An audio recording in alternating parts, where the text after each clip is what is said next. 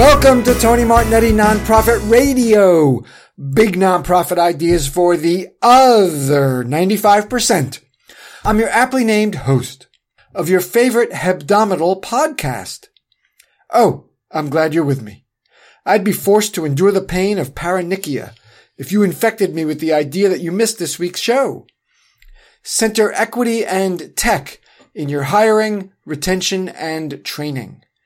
Amy Sample Ward returns for a valuable, fun conversation that starts with the Show the Salary campaign and winds into technology strategies for treating your staff like adults and learners. She's our technology and social media contributor and CEO of N10. On Tony's Take 2, let's rejoice. We're sponsored by Turn 2 Communications. PR and content for nonprofits. Your story is their mission. Turn-2.co. And by Sendinblue, the only all-in-one digital marketing platform empowering nonprofits to grow.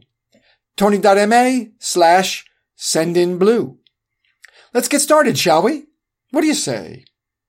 Here is Center Equity and Tech in your hiring, retention, and training. It's always a pleasure to welcome back Amy Sample Ward. You know her. You know who she is. She's our technology and social media contributor, and she's the CEO of N10. Her most recent co-authored book is Social Change Anytime, Everywhere, about online multi-channel engagement. She's at amysampleward.org and at amyrsward. Welcome back, Amy. Yay. Yay, I can't believe It's been so long. I know, it's been several months. I didn't even look back. It's been too long, but let's not dwell on that. We'll get. It's my job to fix it. So, what is time anyway? You know. Oh, that's an existential question that we don't have the time to answer. What time is? So, you're well in Oregon? Yes. Yeah, doing pretty well. You're hot. We're hot. We're hot in Oregon. We've got a hot heat wave and a hot summer ahead of us, but otherwise doing okay. And, you know, I think like a lot of parts of the country, the kind of atmosphere feels like it's lifting a little bit as Sure. Cities kind of open up more because it is summer, even if it's super hot, it's better to just be outside and see other people, you know? I think after a long, hard winter, people really just being inside. So. Yeah, and last summer, largely the same. Yeah. At least if you were doing the right thing. So yes, it beats the hell out of summer 2020. Right. Yeah.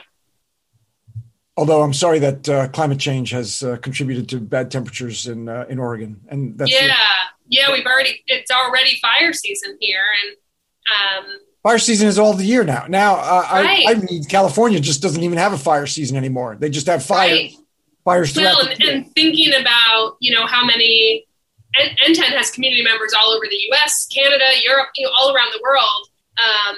And so it's something we're always thinking about is, you know, what's going on and for somebody that might open an email or show up to a course or be in one of our cohort programs where we're really kind of expecting a lot of you over an extended period of time. And, you know, there's folks in so many different geographies, so many different identities, so many different kind of compounding factors where it just might not be a day that you can join a course, you know, and we have done a lot of work kind of all of 2020, started in 2019 and launched this calendar year with a number of changes to our programs so that people were better able to say, yeah, this isn't the day that I could join this. And that they weren't kind of like slowly slipping behind or slipping out of any of our programs, that the system was already built for them to be like, yeah, not today, you know, and make it. Well, we're going to talk flexible. About that. To me, that falls under the rubric of tech equity. Yeah. We're going to talk about that. Cool. Let's start with the something I know is on your mind, the Show the Salary campaign. There was a critical piece in the Chronicle of Philanthropy just yesterday. We're recording on June 23rd. Yesterday, there was a piece by Vincent Robinson critical of Show the Salary campaign. let's acquaint folks with what Show the Salary is first. Sure. So I think Show the Salary, like hashtag no spaces, Show the Salary, is a campaign,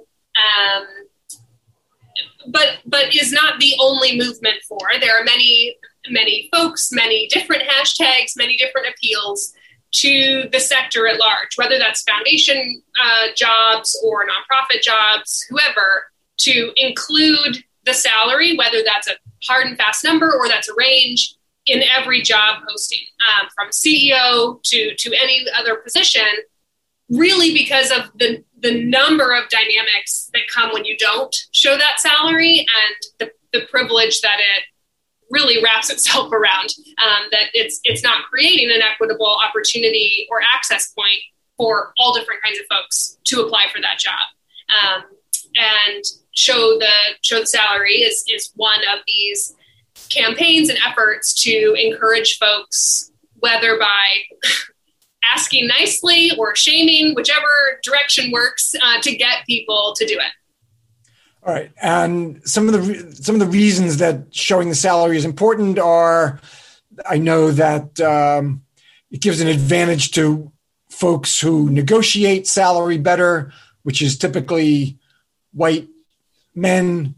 They're more confident in their negotiations. They have better outcomes when they attempt to negotiate.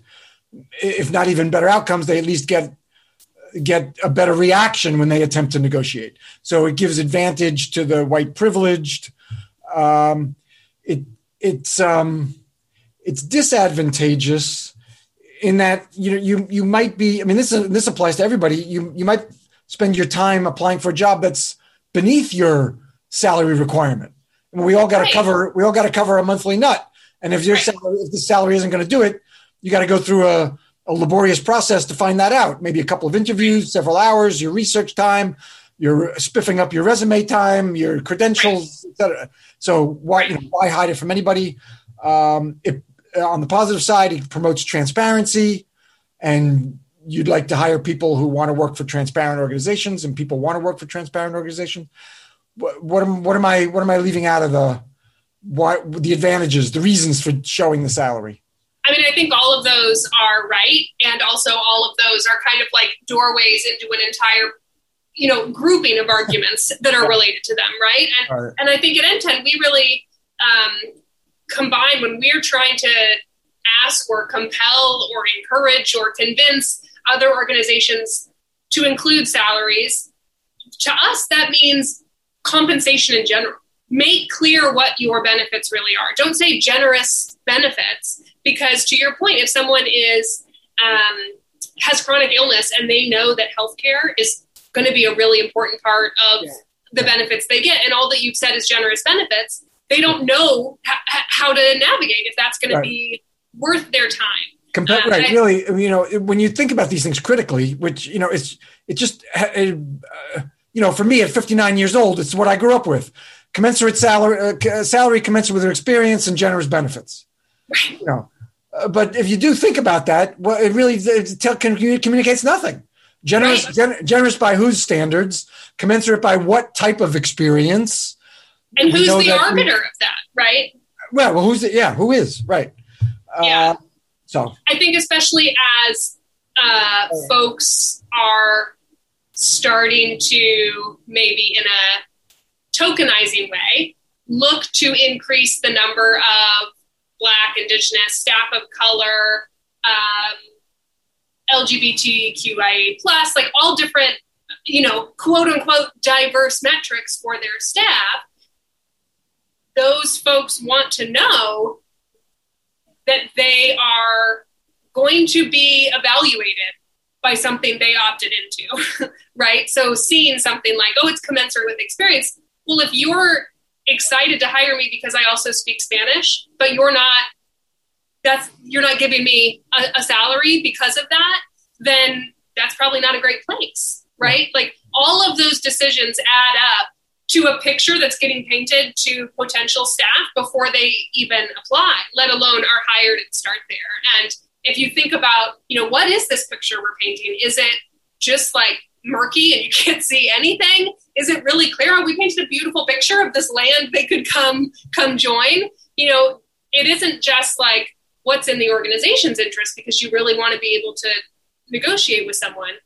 I would invite a bit of reflection on why you want to negotiate with someone, because if you don't already know how much you can pay, that's how much you can pay. And if you don't, then you're probably not ready to start hiring. Okay.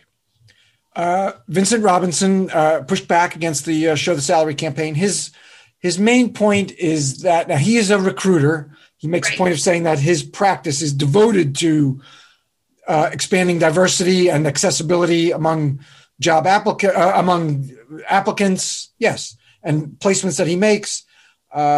He says that 90% of the candidates that he places are diverse by common standards. All right, so let's just assume that that's all the case. Take him at his word for that. He says that the main problem with the Show the Salary campaign is that it actually disadvantages folks. What's his point? Because essentially, if I can, why don't you help? Can recap it? The way that we read it and have discussed it at NTEN is essentially saying that by disclosing that salary, folks who don't already make it discouraged, would feel that they wouldn't go for that job. Right. And if their current salary, I think he uses the example of someone whose salary is $60,000 and they feel they're eminently qualified for a job that posts a range or a salary of $150,000, that they will be discouraged from applying because they feel they're not worthy of that salary. And he says that he has counseled many people in that situation that they should absolutely apply. Right. What does the I don't want to make you a spokesman for the Show the Salary campaign. We don't even know who the members of the Show the Salary campaign are, which we are going to talk about the secretive side of that. I'm curious about that. But we'll get to that. As an advocate for Show the Salary, what do you say to Mr. Robinson? Sure. Well, I want to name that I have nothing to do with the Show the Salary campaign. And as far as I understand it, it's a campaign started by nonprofit staff in the charity sector in the UK. While I champion it and love what they're doing, I have nothing to do with it. But there are, folks like Vu Lee and the community-centric fundraising community, NTEN. Lots of folks in the US have also been calling for this. I think the idea that someone would see a higher salary and think that they are not qualified, I'm not going to say that doesn't exist. Like, humans are complicated, dynamic, interesting creatures, and I'm sure there are people for whom they have experienced a lifetime of internalized messages that they are not worthy of that job, right? That is not going to be changed by all organizations continuing to hide the salary. We are not changing the sector's general attitude that everyone deserves more money by hiding the salary. So even if there are individual use cases where people were discouraged because of a high salary, that is not a validation for not disclosing it.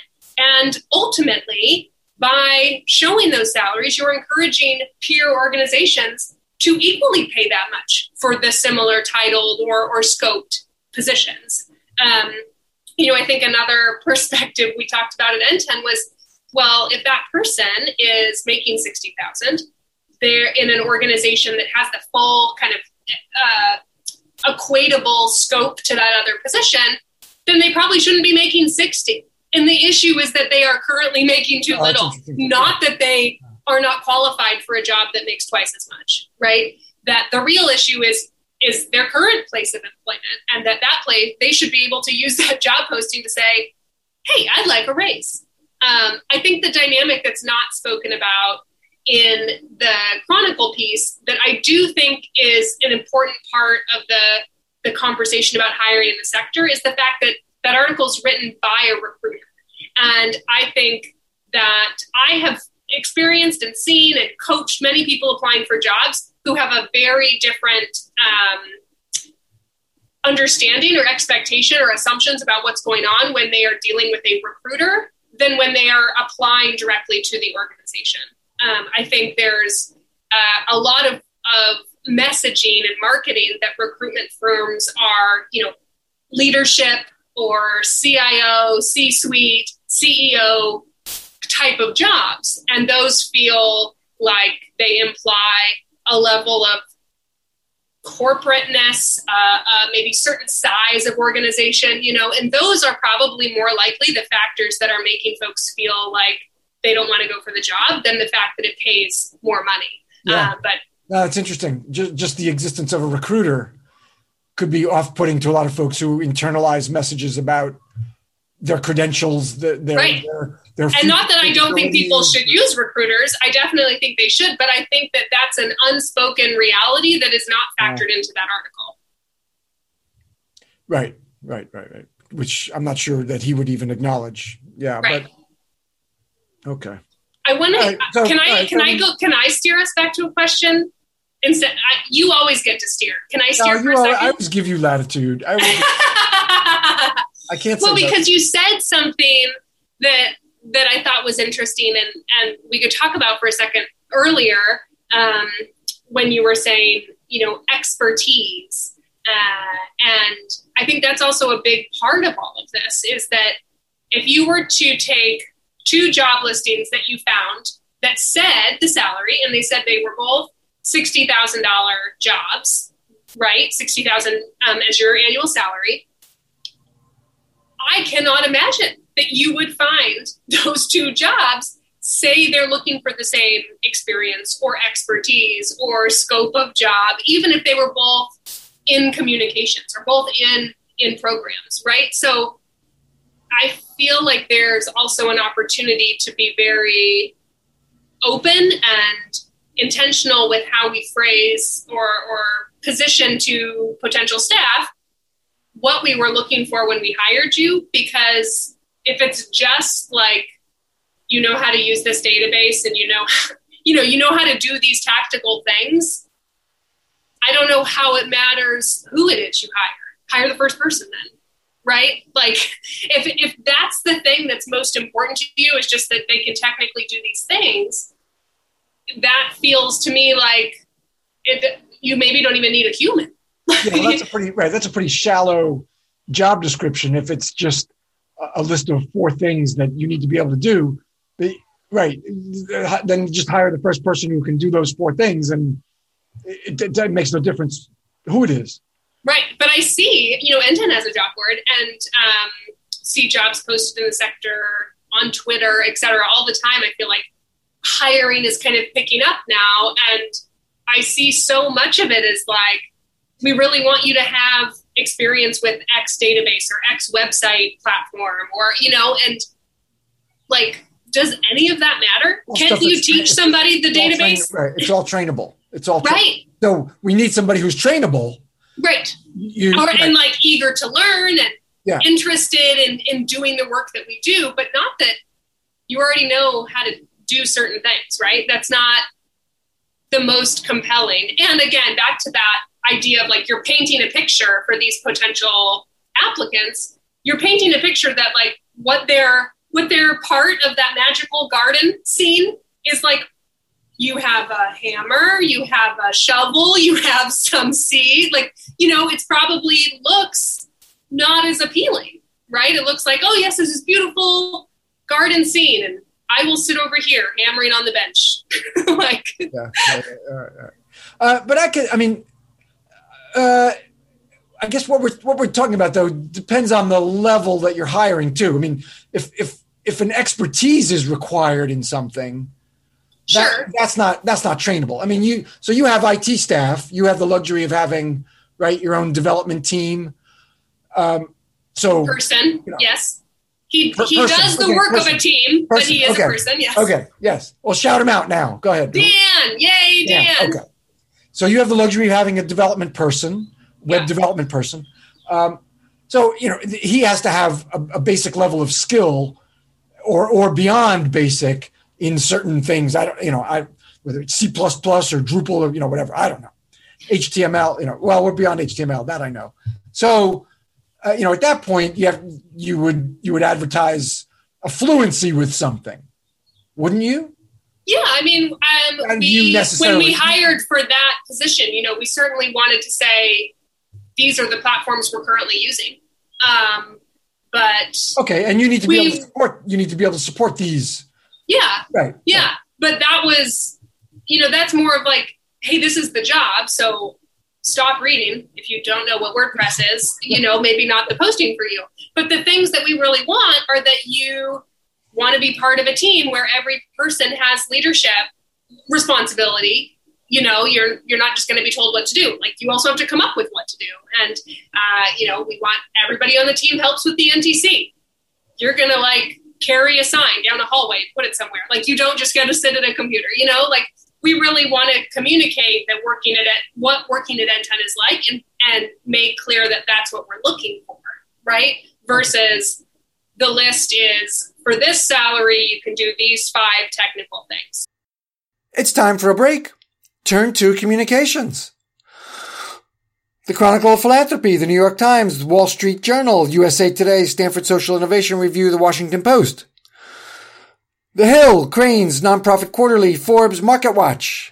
That's where Turn 2 clients have gotten recent exposure. You want that kind of press? Turn 2 has the relationships to make it happen. Turn-2.co. Your story is their mission. It's time for Tony's Take 2. Let's rejoice this summer. We've come so far from a year ago, from where we were last summer. Let's take some pleasure in this summer. I hope you can. Yes, there's a long ways to go to. My state, North Carolina, is less than 50% vaccinated, but we're so much further from where we were last summer. Let's take some pleasure in how far we have come. I hope that you can do that in your own way. I hope you can schedule some time away, or some time. It doesn't even have to be time away. I hope you can schedule time for yourself, family, friends, all of which we couldn't do safely a year ago. So let's rejoice in how far we have come, while at the same time recognizing there's a good way to go before we're out of the woods with this pandemic, with the Delta variant now, and other possibilities of variations. We've come a long way.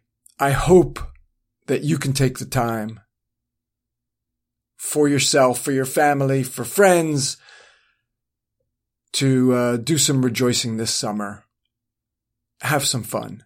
Whatever form fun takes for you, whatever it is. I don't know if it's crocheting, if it's travel, if it's stay home, if it's more time with kids, nieces, nephews, grandchildren. Whatever form fun takes for you, I hope you can do it. I hope you can, because we are so much further along than we were this time last year. That is Tony's Take 2. Sendinblue. It's an all-in-one digital marketing platform with tools to build end-to-end digital campaigns that look professional, are affordable, and keep you organized. They do digital campaign marketing. Most marketing software is designed for big companies and has that enterprise-level price tag. Tisk, tisk. It's your life if you're using one of those. Sendinblue is priced for nonprofits. Easy-to-use marketing platform that walks you through the steps of building a campaign. To try out Sendinblue and get a free month, hit the listener landing page at tony.ma/sendinblue. We've got buku buttloads more time for center, equity, and tech in your hiring, retention, and training. Very melodic. It's like it's iambic pentameter almost. How do you encourage job posters on the NTEN job board, which I know is one of your more popular pages on the areas on the site at n10.org, of course. I know you require salary, either a number or a range, a minimum or a range, I guess. Yeah. But beyond that, what can you or what can other folks do to either encourage it if they have a job board or working in their own job descriptions? Yeah, it's interesting. I think a lot of the other work that we do is not very publicly visible. I have had a number of community members over the years since we've been requiring salary where they want to post a position. They themselves had already asked their organization, what's the salary going to be? And the organization said, we're not posting it. So then they come to me and say, like, I don't have a lot of positional power, but what I could do is like bring you in on a conversation that puts some pressure on, and have some conversation that then does convince them. Because even if they didn't want to do it and they're doing it begrudgingly, I was looking at them, so they did it, like when your kid is just like, Well, you have the leverage of the N10 job board. And since we're talking about technology, if it's a tech job, the N10 job board is like a seminal place to be. Right. So I've had lots of places where, I've either helped people come up with their talking points to take to their team or joined email threads or even had phone calls with hiring managers who weren't convinced, and just spent 10 minutes talking to them about it to get them kind of to the other side. And I think that's, while it's kind of maybe not in my job description, those 10-minute calls or helping somebody with their talking points in a Google Doc are changing organizations. And I really love doing that work, No, but that's using N10's influence the same way you do when you sign contracts for the NTC. That you insist you have certain requirements from I guess diversity to food to whatever. You use the leverage. Use the leverage. In that case, it's dollars. Right. In the hiring case, it's the N10 job board. You want to be on it? I mean, the bottom line is you got to play by our rules. I'm happy to have a conversation with you about why those rules exist and how they contribute to the N10 values. Yeah. How they flow from the N10 values, like maybe more eloquent, but more appropriate. But in the end, if you want to be on the job board, you gotta use our rules. If you want, in the end, you want the N10 money, you want the N10 conference at your center, then we have certain basic requirements that are unyielding. Right. Yeah, it's interesting because the N10 job board, of course, you can post a job, what I think most people think of when they think of a job board, like a part-time or a full-time organization that you are working for over time. But you can also post gigs or RFPs, shorter term project type posts. And we require a salary or budget to be listed on those too. And that's actually the place where we get the most pushback.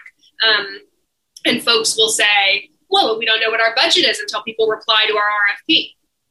And while I understand that could feel like reality, there is just like a potential applicant to become an employee, a potential contractor also doesn't know if this is a project that they should bother trying to take on if they have no idea what your budget is. So if you don't know what your budget is, you're not ready to hire or to call for RFPs. You need to know whether this is a $10,000 project or a $60,000 project. I mean, and without saying a range of $10,000 to $60,000, which is worthless. So, do people do that? Do they say, okay, I'll sometimes yes. All right, well, that's worthless. Sometimes yes. We try and catch those and talk to people. Okay. But I think that folks, it's also such a privileged position to say, like, well, we don't even know what the budget is, where what I hear in that is whatever people tell us is what we could pay. And I don't think that most nonprofits have a relationship to their cash flow where they could say, whatever somebody says is what we should pay, right? You likely do have a discrete budget range. And even if you feel like it's really low and you're sad that it would look low, it's better that that's on the table at the beginning before a bunch of firms, do a bunch of work.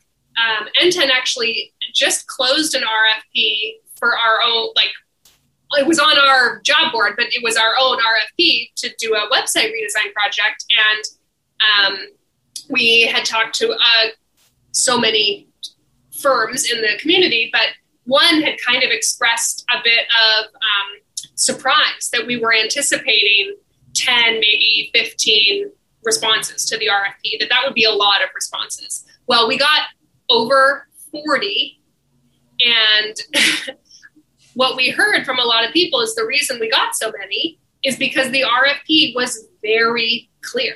It said why that was our budget and what we could do in-house, what we needed somebody else to do. So because we had taken longer than our original timeline was internally to be really clear in the RFP, we were able to get so many more potential folks that wanted to work with us. And now, of course, I don't know how long it's going to take us to read this many applications, but it's a better problem to have than only a few that submit and none of them feel like a good fit. Now we'll be able to choose from a great, difficult group of to decide from. Right. So it ends up being worth the internal time that you spent, even if it was beyond your projected time, because you got three times the number of applicants, proposals that you were expecting. All right. Right. So let's talk about the Show the Salary campaign. Okay. Now all right. So you said you're not a part of it. I didn't know that it had started in the UK, for one. I feel like they suffer some because it's all secretive. They don't reveal. But does it need to be who like? Well, I mean, I think credibility. I think naming who you are, at least some of whom you are, helps with credibility. Purely secretive. I mean, but they do say that they're nonprofit staff. Yeah, they say that. And I feel like their appeal isn't saying we'd like this one organization, we'd like this one funder to change their grant application, and we are previous grantees, so we have a level of knowledge. Like, there isn't any, in my opinion, there isn't any justification you need to do to say, I think people should have to show their salaries. Yeah, no, they have like 6 or 8 reasons why the salary should be shown. It's secretiveness creates suspicion. Does it? Yeah, it does. I just don't share that feeling. I feel like not the number of people that, like, for example, because we have talked on the website and the job board, we have a blog post about why we want people to include their salary. It's common that folks that we don't know or we're not first name basis, like community member, we know who they are, will tag us in a tweet thread and include our blog post while they are trying to convince someone else. We weren't even heard of that. We don't know who these people are that are talking, but they're like, oh, well, and NTEN does it. Here's their article and you should really do this. So those people don't even necessarily know who we are, but they're using it to support their argument. And I feel like I don't need to go enter that Twitter thread and say, like, hello, I am Amy. I am NTEN's CEO. These are all of the reasons why I get to claim this. And, I don't know that the campaign, like so many other campaigns, is trying to say that the exclusive use of that hashtag are the 8 collaborators on that website, right? That like anyone can go appeal to folks that aren't sharing their salary and ask them to do it. That it's about the message. It's not about the people who had the capacity to build the website and get it out there. Okay, it is. Yeah, and as I said, they have like 6 or 8 reasons why you should show the salary. I don't know. Maybe I'm just more a traditionalist, but secretiveness breeds suspicion for me.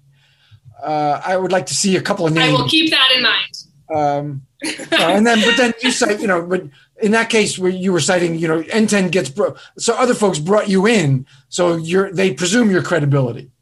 Well, but I think it's the same way where people that aren't who I'm just saying 8 because that's a random number of people, but like whoever was the friends who created that website, like Yeah. People don't need to know them in order to use the hashtag show the salary. Oh, for sure. Say, Right.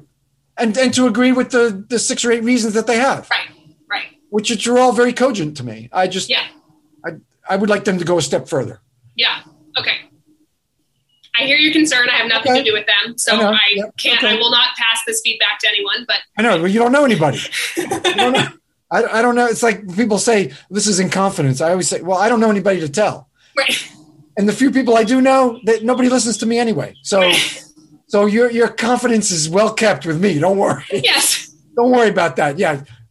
Sure. You got my confidence. Absolutely. This is in confidence. Absolutely. Okay. Bring it a little more down to some actionable steps, or if not actionable, at least things that folks can consider. And I'm always grateful to you that we can use N10 as an example. You have the N10 Equity Guide for Nonprofit Technology, which is at n10.org. And my suggestion after that was just search for Equity Guide for Nonprofit Technology, and you'll find it. Or it's underneath the resources. Either way. Okay. Yep. It's called the Equity Guide for Nonprofit Technology. And you have some things that you recommend there, and I'm sure that N10 abides by, or at least strives to abide by as best as you can. Yeah. And the first one is that is sort of what we were talking about earlier. Don't assume expertise in technology. Right.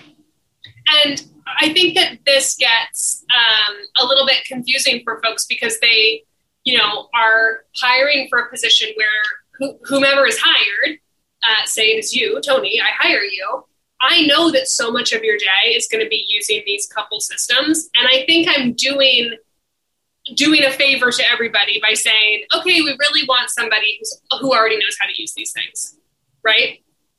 But it is unlikely that the way you use that database or the way you have set up your website or the way you use QuickBooks, whatever it is exactly the same organization to organization. Kind of what we were saying before. You want somebody who's interested and ready to learn how you use your database. And maybe you want somebody who is familiar with what databases do and are and has ever used a database. But the idea that it's really important to hire someone who's used that exact same suite of tools, it's just not realistic. They have not been customized the way your organization is customized. People are using Salesforce in a way that is unrecognizably Salesforce. That doesn't mean that because they use Salesforce somewhere else, they automatically know how you're using it. And all of those things, just as you said at the beginning, are teachable.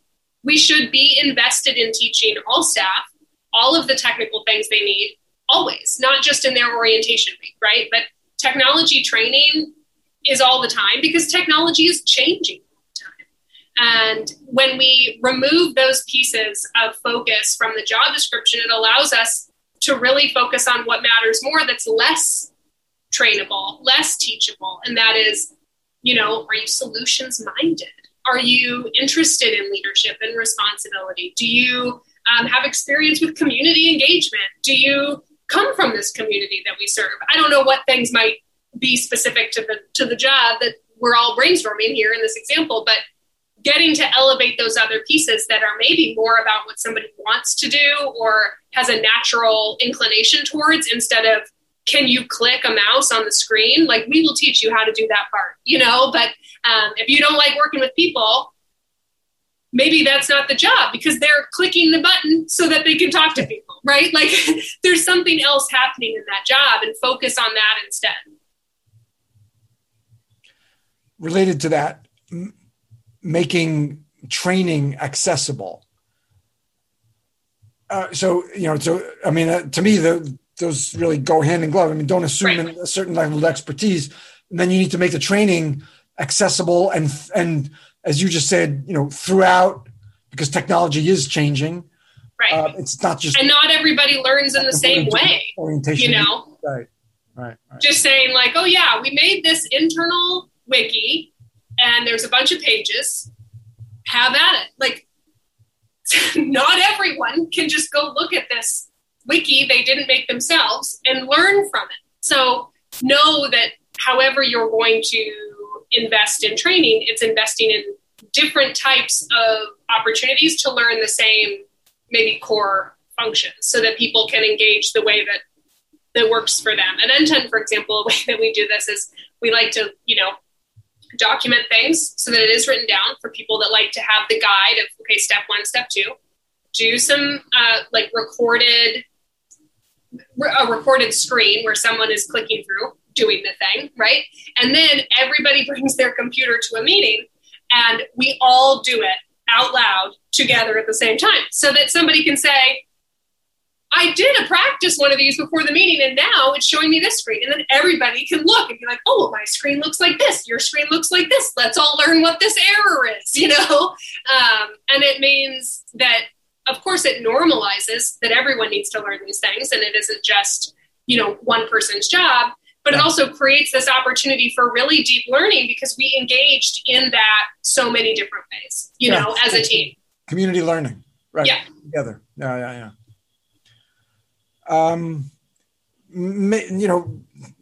Requiring equitable equipment policies. And that's related to bring your own device, which is... Bring your own device. Something we saw at the start of the pandemic, even beyond bring your own device, was, in an organization where there's in use a very traditional hierarchy, people that were directors or above got to have Apple laptops. So when they said, okay, work from home, they were ready to go. The managers and below had desktop computers.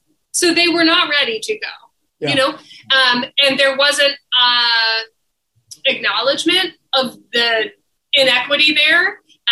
And I think that's, a very easy case in point where you can think about that. But we've received so many questions over the last 16 months of people saying, okay, well, now that our organization is convinced that we can kind of maintain a hybrid model going forward, they still haven't changed the policies that say directors get a new computer every 2 years and everybody else gets one every, 6 years. But my computer is dying, and I don't qualify. So the option I'm being told is buy my own or use my own, right. Which of course isn't equitable, is not a fair expectation, but it also creates all these other security vulnerabilities where now people are working off of machines that aren't part of the organization's knowledge. Right. It is inequitable. It's also high risk. Right. And so the employee buys their own. Now, how do you know what else they have on it? It belongs to them. They're welcome to, they're privileged and entitled to put whatever they want on it. And how do you know, so now what kind of device is your data being stored on? Right. Exactly.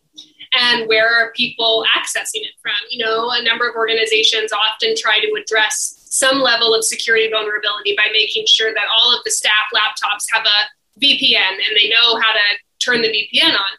But then when they start using their tablet or their own personal computer to do that work in a different way, they're not going through the VPN. So there's just so many places where it undermines other efforts you have actually invested in because you are not thinking about what it means to have devices for everybody that work for them.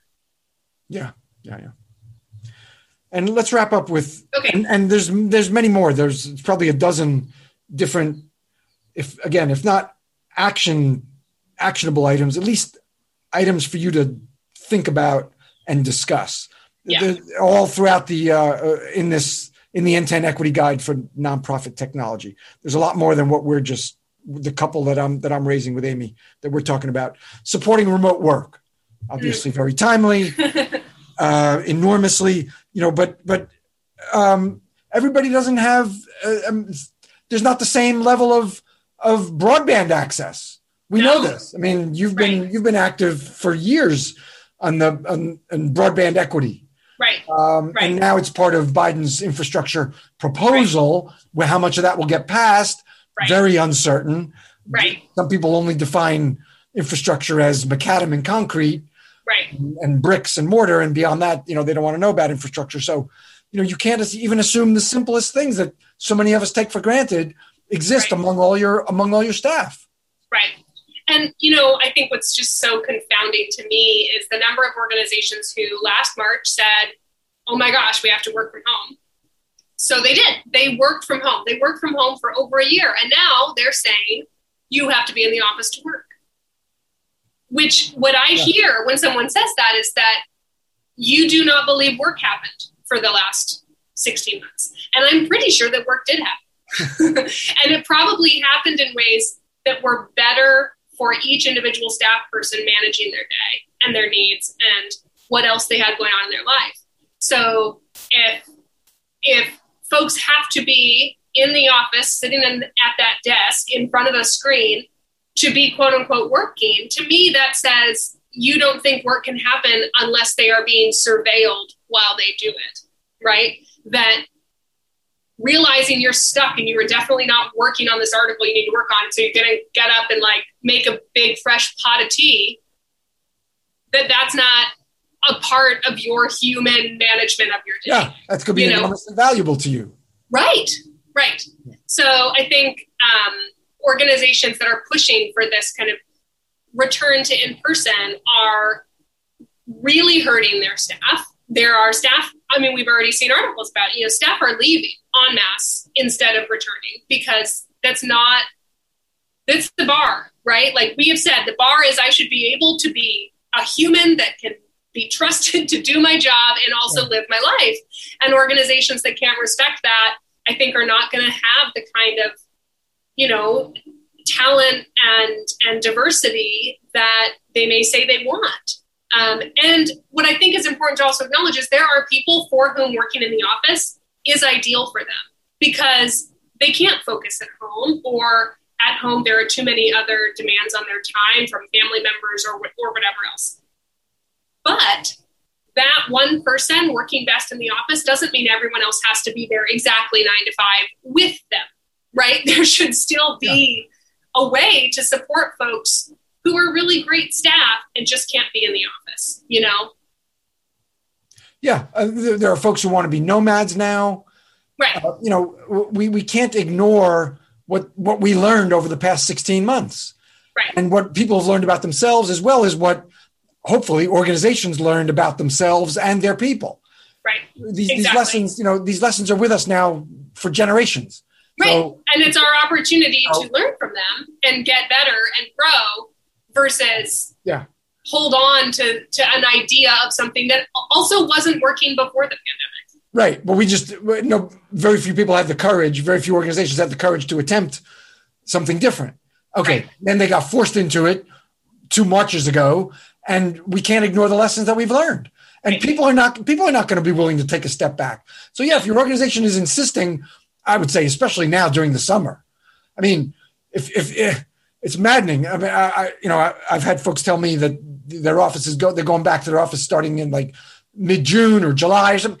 It's the summer, for Pete's sake. Nobody had any summer in 2020. So if you have any humanity at all, at least wait until September or maybe even October. Right. But even beyond then, we've learned so much, and people are not going to be willing to go backwards. And if you want to retain the best people, some of them are going to want to be nomads now. Some of them are going to want to be able to be at home when their kid is sick and not have to take off work. You know? Yeah. Okay. It's equity, it's tech, it's hiring, it's retention, it's good policies. And I think part of how we ended up going all over the place in this conversation is just a reflection of how interconnected all these things are and kind of directional. If you can't share your salary on your job description, what else are you hiding from people? Oh, now they're hired. They probably don't get to have a great computer that they chose, right? Like it's all part of the same mess. Yeah. Yeah. We only contribute 25% of healthcare premiums. Yeah, exactly. All right. Thank you, Amy. Amy Sample Ward, CEO of N10, our technology and social media contributor. You'll find her at amysampleward.org and at AmyRSWard. Thank you for a fun, provocative, interesting conversation. Thank you. Thank you as always. Next week, it's Jean Takagi returns.